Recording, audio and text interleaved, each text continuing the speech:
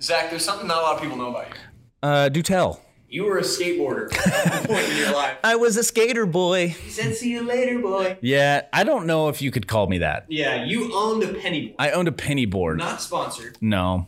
But if they'd like to. I mean, I'll take anybody. Yeah, if anyone wants to pay us to do this. Penny board. Yeah, I just wasn't great.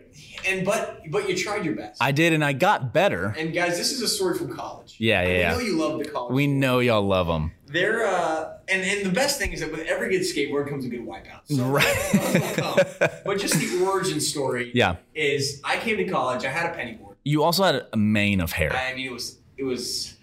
You were a skater boy. I was a skate. I mean, I wore Vans. Hats. I wore Vans hats. That is commitment to the brand. It was cool. It was like black, like flowers on it. Checkers. Not and your stuff. vibe. No, but it was cool for me at the time. Yeah. You were cool today. You were cool. But I was cool. Yeah. Anyways, I was riding my penny board. Yep. And I was like, guys, you have to get one of these. Right. They're so awesome. and slowly, I mean, like, how many people in our friend group got one? 1, 2, 3, me, you, Linder, Keaton, and then Jordan, Haven, Brooke. Wow. So that's seven. Seven people. Out of 10 people in our friend group. You're an influencer.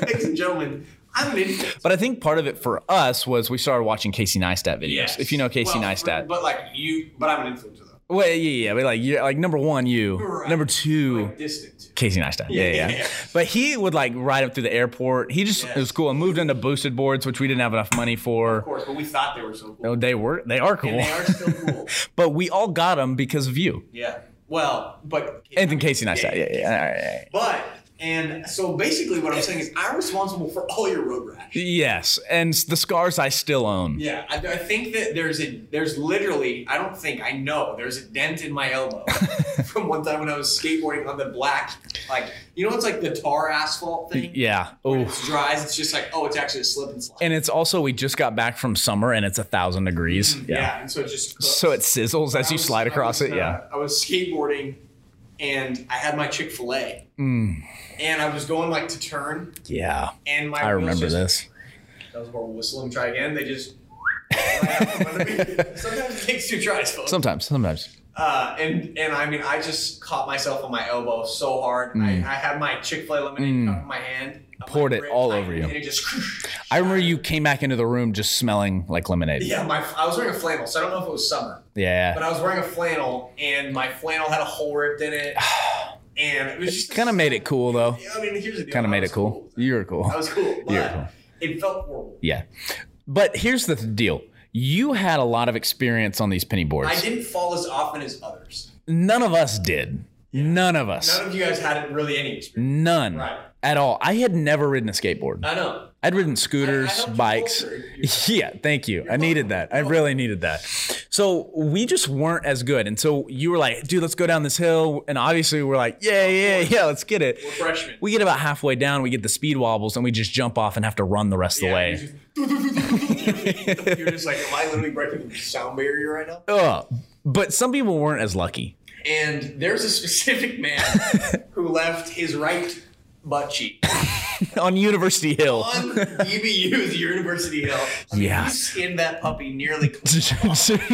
Defaced it. Yeah, it was not his best day. No. And his name is Keaton Mayfield. I love him to death. And he's now a law student at the University of Oklahoma. I heard when he sits in class, he leans left. Because his right cheek has less surface area. Yeah, it just hurts. It just hurts still. So we're starting to GoFundMe. Yes, yeah. Get some plastic surgery. I was following. Tell me the story. Yeah, so it's Freshman Hill at DBU, which is a large hill. Patriot, large hill with a speed bump. Mm-hmm. So typically, if you get past the speed bump, you're good. Yeah. Because it was a long speed bump. Right. Like it wasn't just a quick one that would just destroy you. Yeah. It was one of the white. It was respectful. Yeah, it was very respectful. It reminds you it's there. Right. Yeah. So we get past the speed bump and we're still going, and it still kind of winds past the pond and heads out to the front main entrance or exit of campus. Right. And I mean, like, and all slightly downhill. So the first is fast downhill. and you pick up speed. And then you're going very fast. And then the rest is just slightly decline. Right. So you're still picking up speed the whole way. Yeah. So this is actually the second time we had done it that day. The first time we made it all the way down and just didn't stop and kept going out through the main entrance onto like the main road. Cars drive. Like a lot of cars. Or not skateboards. And semi trucks. Yeah. And then all of a sudden we hear sirens behind us, and our university police are following us. And I was like, I'm an actual skater boy now. I have done it all. I am complete. And so we go back up. Talk about the time. Yeah. We'll get there. I've heard that's what they've renamed the road now. Cheek Street. So anyway, Keaton had gone on ahead of me. Yeah. And so just stretching on. There's a speed that I was comfortable going. Of course. And I was going that speed. And you're respectable. Yeah. And Keaton on his little banana board, it was yellow. He had those like different it was cheap. It was cheap or something. I don't know. And he's just flying, just going way too fast. And I think his plan was to go under the road again. You just said had no regard for police. No. Yeah. They were cool about it. But so he's just going. And to this day, I don't know if it was the speed wobbles, if he was going too fast, or if he caught a crack, or if he caught a pebble, or something scared him. Yeah. Or if he was texting. I don't know. He wasn't texting. But all I know is I'm watching him and I'm noticing his speed. You're just, wow. I'm like, this man's cooking. I wish I could pull my phone out and video this because this is going to end good. You were gripping with your toenails. That's right. Yeah. That's right. And so he's going, and I look up at just the right moment to see something happen that stops his board. Yeah. His board just plants like he hit mud. Yeah. And he somehow Supermans forward.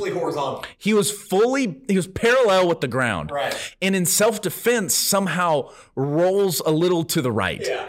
And that is how he pulls a Ricky and just skids. Yeah. And like the skid you see in a cartoon where it's like skid, bounce.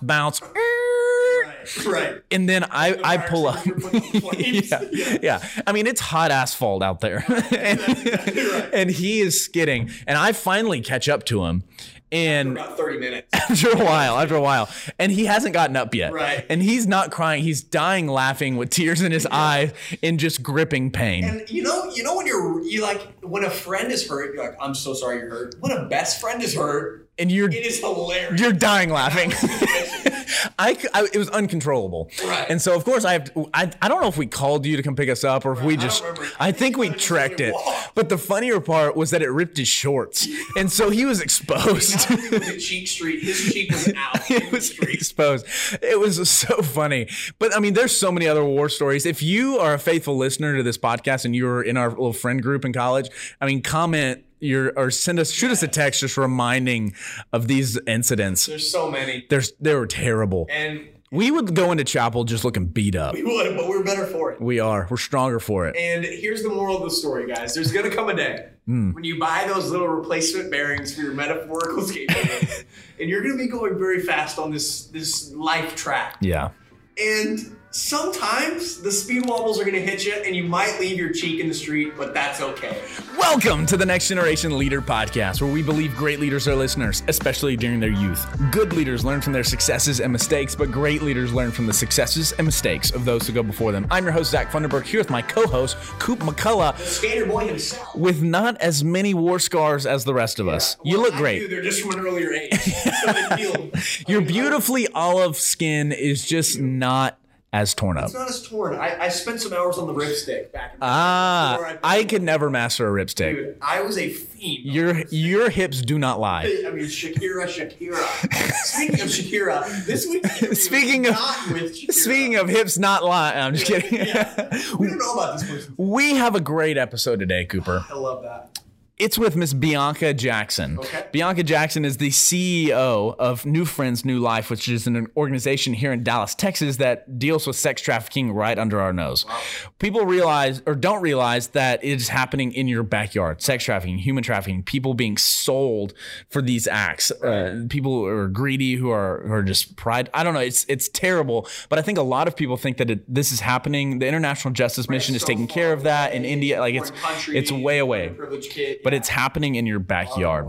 And this interview really gives you examples of that, gives you stories of success and redemption, but it also gives you ways to get involved, to help out. Not even just, you're not going in and busting down doors, but you're being there, you're sending notes to provide encouragement for these women who are going through these traumatic experiences. Yeah. It was a fascinating conversation. I don't know what you have to add, Coop. Yeah, absolutely. And I was just going to say, we know this is definitely a very serious conversation, and just to explain our heart, man, we're passionate about this. And the reason we start with such a funny and goofy intro is not to try and make light of the situation, but in hopes that you would kind of be able to laugh off whatever it is that's happened throughout your day and hopefully have a fresh start as you listen with fresh ears to this interview. So we just don't want you to be confused as to think we think this is a joke. We truly take this very seriously, but we think that humor can be a tool to hopefully open you up to hear what they have to say. It's the best way to start your Monday morning, Coop. Right. Whether you're heading to work, whether you're heading home from work, or you're heading to school. If you're heading home from work on Monday morning, God bless you.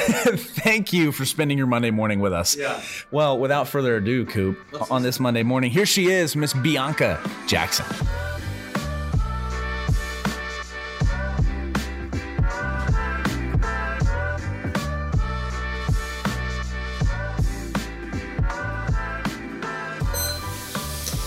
Well, Bianca, thank you so much for spending some time with me and letting me just ask you some questions about a prevalent issue that people need to be more educated on. But first, I want you to start by introducing yourself. Kind of who are you? How did you get to where you are today?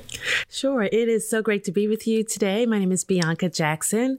I am currently the CEO of New Friends, New Life. We are an anti-trafficking agency here in Dallas. My journey here has been a wild one. I started out in healthcare communications. And so my undergraduate is in public relations. I have a master's in organizational communication and from DBU, go Patriots. Yeah, so that's a great connection. Yes. But I started out in healthcare. I was a patient advocate and then moved into internal communications, strategic communications.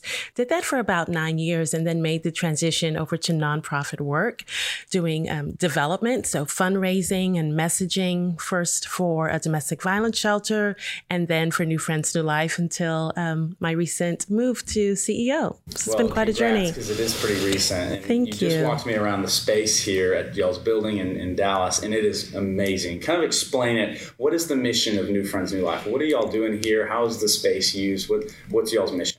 Sure. So New Friends, New Life works to restore and empower women and girls who have been trafficked or exploited. We have been around for about 22 years here in Dallas. We started when an exotic dancer at the time walked into the basement of Preston Road Church of Christ and just said, I need help. And this was a time where no one had really coined that phrase of human trafficking. It was still very new to the vernacular of society. But what those women at the church knew was that someone needed help. And so they started providing financial support, emotional support, got her connected with just rebuilding her life. And she kept bringing her friends out of the life, out of that industry. And here we are now, 22 years later, serving about 330 women and girls in 2020, on target for more than that in 2021, and really helping these women and teen girls redesign and recreate the lives that they really deserve. Yeah. I love that it started with the church, walking in a church. So can you talk about the importance of the church partnership? Because I feel like there might be someone listening that is working at a church, and this happens to them, but they don't have a specific ministry pointed toward that, or they don't have a community partner. What's the importance of the church partnership with what you're doing? I think it'll always be our foundation. And when you talk to the women who have gone through our program, I think many of them have leaned on their faith to get through this. Yeah. When you think of the judgment that they've faced, the abuse, the criticism, the hopelessness that has developed, I think that their faith will always be an important part of that. It anchors them, many of our women. And so our church partnership is the foundation of who we are. And as the pandemic has started, that was one of the areas that we saw a change in the level of support, because churches were always able to support us and give to us. But the pandemic really, churches shifted to serving their own congregations. Right. They had to become social service organizations for their own congregants. And so we're just looking forward to the day where, as churches reopen and people are stabilizing, that we can regain some of those partnerships. We love our church and faith community. I mean, you have such a wonderful mission. I love the idea of restore and empower, the ability to redesign their life. So when a woman walks in here, someone walks in here, what is the process of redesigning their life to where they're back and their life has been transformed by this place? What's that process? Yes, it is a beautiful journey. It is individualized. It's different based on where each woman is. But I will tell you that typically, a typical member to New Friends Through Life, she's about 32 years of age, and this trafficking experience or this exploitation that she's experienced is a part of her past. But she's coming in with emotional, complex trauma. She has oftentimes a limited education, a spotty work history. She may have multiple children. 65% of the time, she has a criminal record. So this is the state that she is coming to us in. And so our women's program, is designed to address these three main areas. The first being her case management needs. What are her immediate needs? Where are you staying? Do you have food? Because we can counsel her as much as we want to, but if she doesn't know where she's going to sleep tonight or what she's going to eat, she's not going to be able to participate in that process. So we start with case management and immediate needs, and then we look at through the lens of trauma-informed counseling and therapy, how do we help you process what you've been through and get you to a healthy emotional state? And then the third piece is, now how do we reintroduce you to the society, to the working world? So we work through an economic empowerment program with her to get her stabilized financially, get her career back on track. And the way that the women gravitate and work through the process is so transformative. We have a woman in the middle of the pandemic. She wrote a book that's available on Amazon. It's called 31 Years in the Desert, and it's about her journey. And so to see that level of productivity, that women are coming out of this program and they are achieving career goals that any other woman has. And I think that's the biggest message. She is so much more like us than different from us. Every dream that I've had for myself, she's had for herself. Every dream that your aunt, sister, mom, any woman in your life, whatever she wanted for her life, our women wanted the same thing. And so they're writing books, and another lady's a seamstress. Someone else is working in healthcare. Others are in retail or the restaurant industry. They're really pursuing everyday goals. They just had this circumstance come up to impede them. But we help them through those roadblocks and just set them back on their journey. And it's beautiful to see. I love how the process immediately reflects the mission that you have. You said to restore and empower. And you start by restoring the immediate needs, but it goes much further than that. And I think that's the true essence of what a nonprofit should be. What we talked about before is it's not just giving the immediate needs, which might be necessary at the time, but it's really setting them up for success once they leave your doors. Do you have any just thoughts on that, what the nonprofits could do better in that sphere, or just how that process works? I think what we found to be most effective is engagement and buy-in on her part, on the part of the people you're serving, that it's not just an endless handout, or you're just, as a donor, you're not just throwing your resources into a black hole that never gets better. Right. You know, you have to see progress. You have to see growth. And that's why this graduation experience is so profound. She really is leaving this part of her life. She's graduating to another part of her life. But I think the most effective nonprofits are agencies where you can track the growth and the transformation, and that it's building upon to something else, and that she can then sustain sustain herself, or he can then sustain himself depending on the service that you're offering. Because if not, it just becomes a revolving door and you're not addressing the issue. So, sex trafficking is a huge problem around the globe and in our community, right in our backyard. But we know that we've ended it for her. We know that we've ended it for the teen girl that comes through the door or the woman that walks through her door. So it's person by person, one woman at a time. We are putting an end to it in her life. And that's the true test of a nonprofit. Have you helped solve the problem for the people that you're serving? Right. And you mentioned that it's a global problem, but it's also happening right behind our back door. And I want to read this I found on y'all's website. It says, Texas ranks second in the country for trafficking prevalence, with more than 300,000 annual victims statewide, and in Dallas, an estimated 400 teens are sold for sex every night as part of a $99 million illegal industry. That's mind-blowing. $99 million in Texas, which is second in the country. Yes. I don't think people understand that it's happening in their backyard. So what do we do as Texas residents, as Dallas, in the Dallas community, to fix this problem? Yes, it's alarming. And I think the first thing that's required for us to end it is understanding what it looks like here, right? Because when you think of human trafficking, when you think of sex trafficking, you may think of a movie, you think, like the movie Taken, for example, or you think of what's happening overseas and you're like, oh, those people in that country that's dealing with this kidnapping and the violence, it's terrible and it's over there. And that is very true. But in the United States, sex trafficking and human trafficking looks very different. It tends to be more subtle. She tends to be trafficked by someone she knows and loves. She can be functioning. So she's going to school every day or she's hanging out every day, but she's still trapped in this industry. So the first, one of the most important things is we're going to have to know what it looks like and to know that if you're just looking for someone in a white van in a parking lot, you have missed it. It's happening right under our noses and right in our own backyard. And the second thing is understanding that sex trafficking does not happen in a silo and that it's normally connected to so many other societal ills.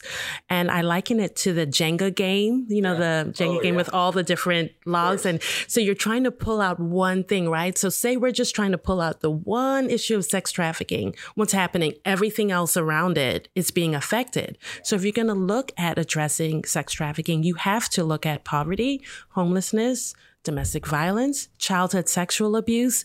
We're all serving the same woman. She's just on a different place in this spectrum of violence against women and girls.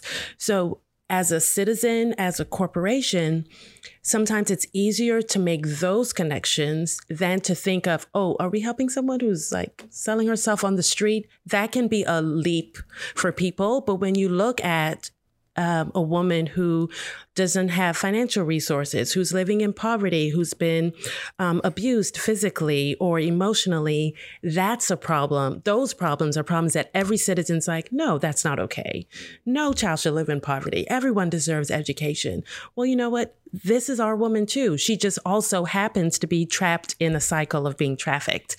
So it's helping to normalize who she is, helping people to see that it doesn't happen in a silo, and that if you're looking for this outright violent kidnapping, you've missed it. You have to look for other signs. What makes a teen girl vulnerable? The average age that a girl is trafficked here in the United States, when several studies say that it's 15 years old. And so what makes a 15-year-old vulnerable to being trafficking? It's things like she wants to feel accepted and loved. She wants to wear the clothing that her girlfriends have at school, but they can't afford it. She wants its sense of adventure. She wants protection. All the things that any 15-year-old would want, she wants. And the trafficker is a master manipulator, and that's what he's going to show up to provide. So he's not going to throw her in the back of a van in most cases. He is going to say, you're the most beautiful girl I've ever seen, and no, your parents don't understand you. And yeah, I can take care of you. And let's just go to a photo shoot. And, it's very subtle.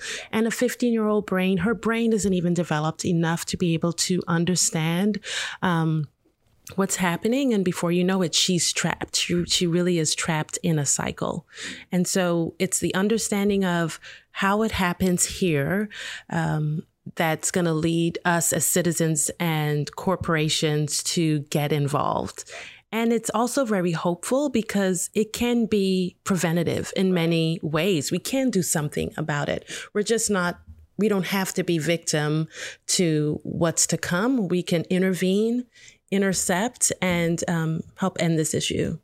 Yeah, and I do think it's very important to understand how it happens. So you kind of walked through it, the slow steps. So most of the women, you said average age about 31 or 32 for the older women. Does it start almost every time at 15 and go kind of through that grooming process of the immediate needs, and then it's kind of just a cycle that they just can't get out? What is the story of a typical woman? Yes, and it's varied, but most of the women that we see at Duke Friends Do Life, when we go through their history and their therapy and their counseling, there are other histories that are connected to it. Right. So there is the childhood abuse. There is poverty in the home. So they were really looking for financial support. And if someone says, I can help you pay your mom's rent, there's a 14-year-old girl who was going to be thinking, what can I do? If I can help keep our lights on, what does that entail? So there tends to be something in her past. If she's a multiple runaway, so maybe she's run away from something that's happening in her home, then she's approached by someone who notices that she's out of place. Like it's 2:00, she should be in school, but here she is at this restaurant on I-20 again, or, here she is in the mall. And so he finds her when she's not where she should be. And he knows that he can approach her and that she's vulnerable. And so there tends to be some type of vulnerability, not in every case, but in many cases. And then along with that, we see a lot of substance abuse. So about 70%, 65 to 70% of our women, when they come in, they're experiencing some types of substance abuse and addiction. And so those are just some of the things that they are battling. It's very rare that someone has had a perfect childhood and then this happens. There tends to be an open door of vulnerability that is then exploited, and then she's trapped in this cycle. So how do we protect that vulnerability and kind of get in front, be proactive about the issue rather than, what is happening here is unbelievable work. What can we do to stop it before she falls into that trap? Because it's emotional and it's going for those needs and saying that you can help provide for your family, you're helping. But how do we be proactive and get in front of it? Is there any way we can stop it from happening at the beginning? I think it's definitely a multiple pronged approach. Yes, it's definitely that.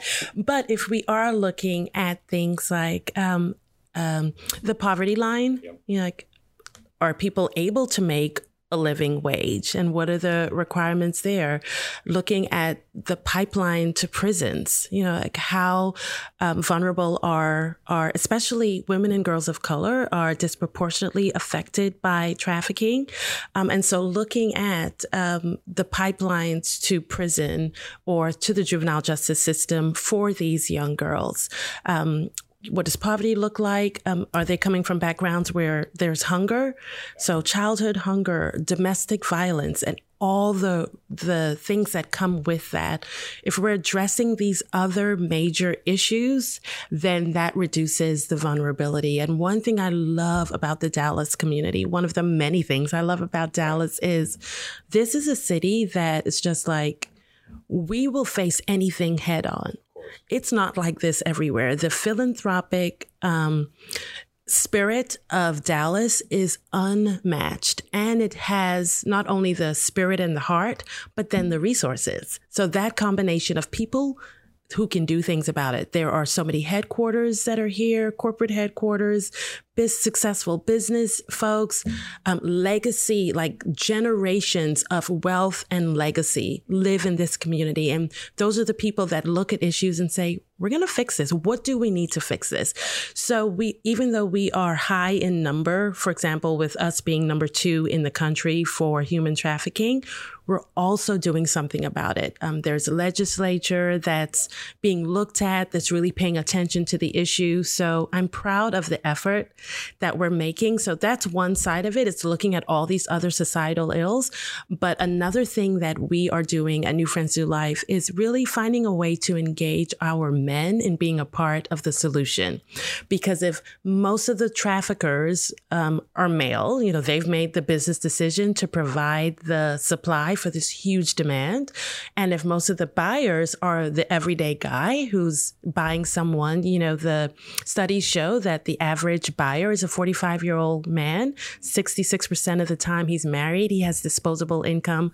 Like, that's everybody. Right. Those are our men. It could be anyone. It could be the pastor, the doctor, your dentist, the attorney.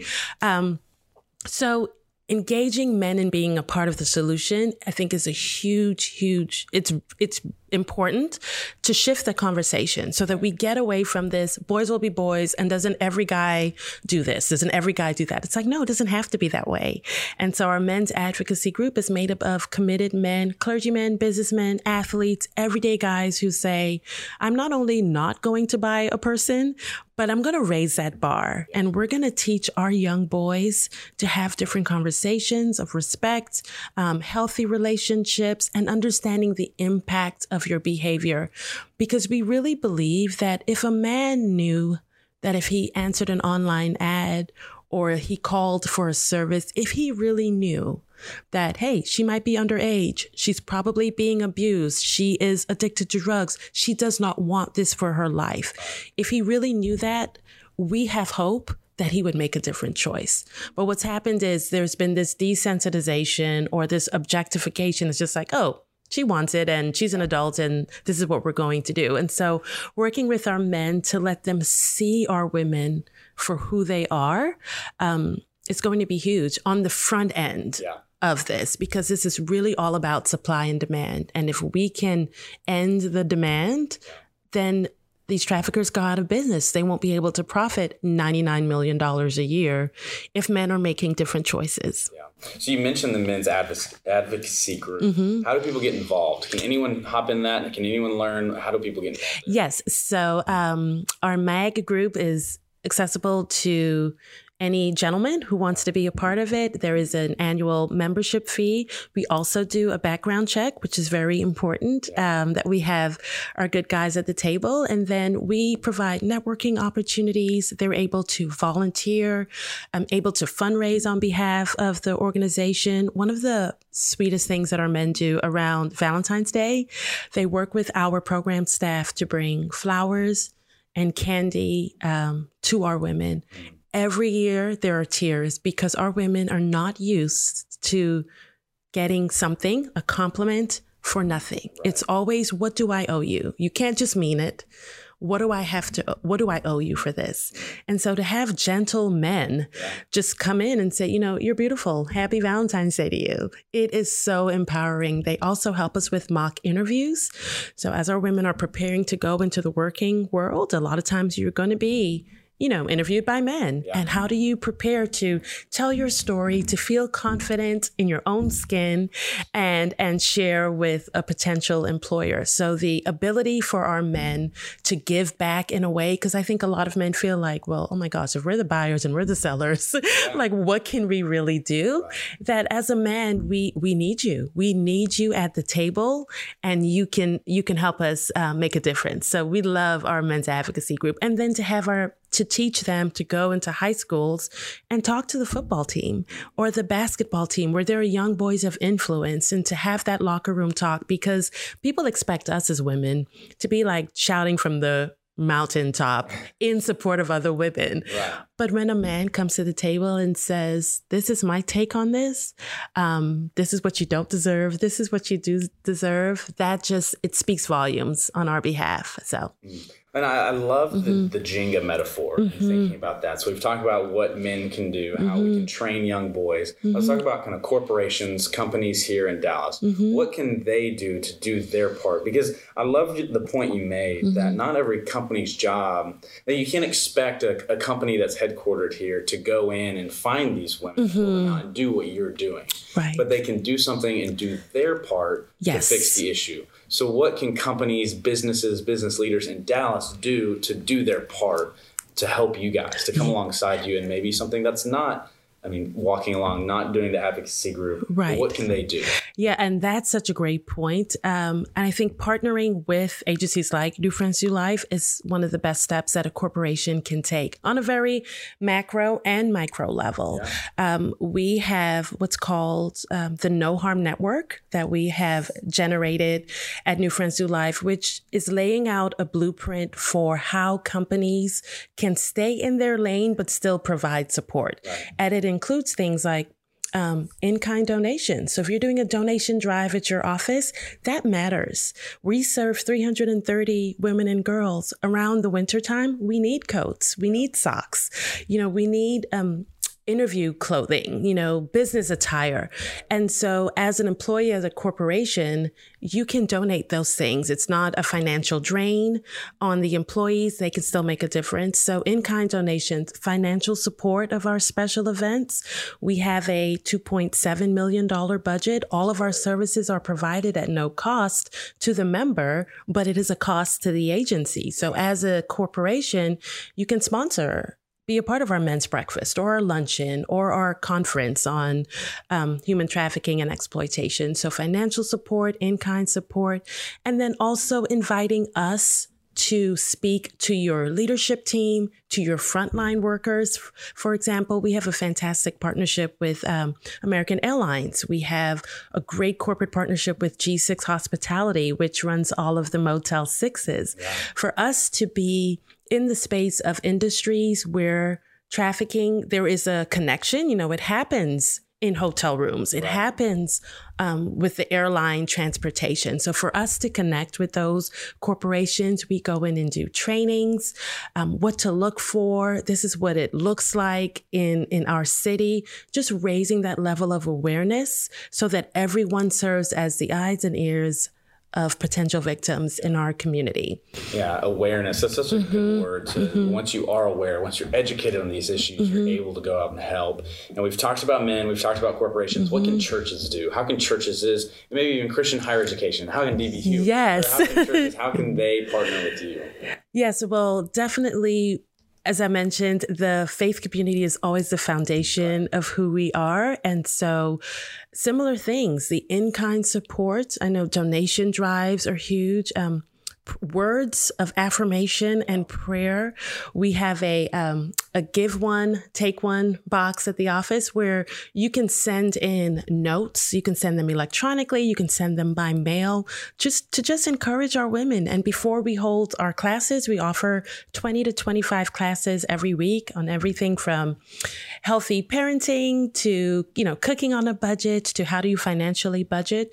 But a woman can read a card of someone who she does not know who says, "You're beautiful, strong, made for this, you're loved, you can get through it."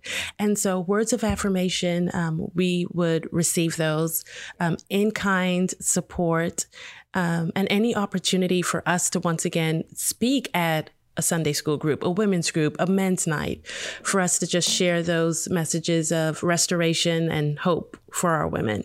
Speaking of messages and stories of restoration, this is kind of a curveball. Do you have a favorite success story that you've seen somebody walk through and you're just like, there was something about that story that was just so special? Goodness. You might have a couple. Yes. Or I'm sure you have a couple. Yes. There are several that come to mind.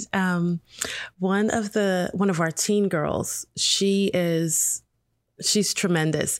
So she had all of the markers and vulnerabilities that I mentioned. I mean, she had run away multiple times. She was living with her grandmother, in and out of the juvenile justice system, fought every day in school, kicked out of everywhere, had experienced childhood sexual abuse. You name it, she went through it. She was a prime target. She started coming to our program. She was with us for about 2 years. And in the middle of the pandemic, she graduated that May as valedictorian of her high school class. Really? She enrolled at Texas State University. She is studying, she wants to be an attorney. And just to see how she has totally turned her life around, still calls in, checks in with us. And so we love stories like that. She's just a shining example of the interception that can happen. Yeah.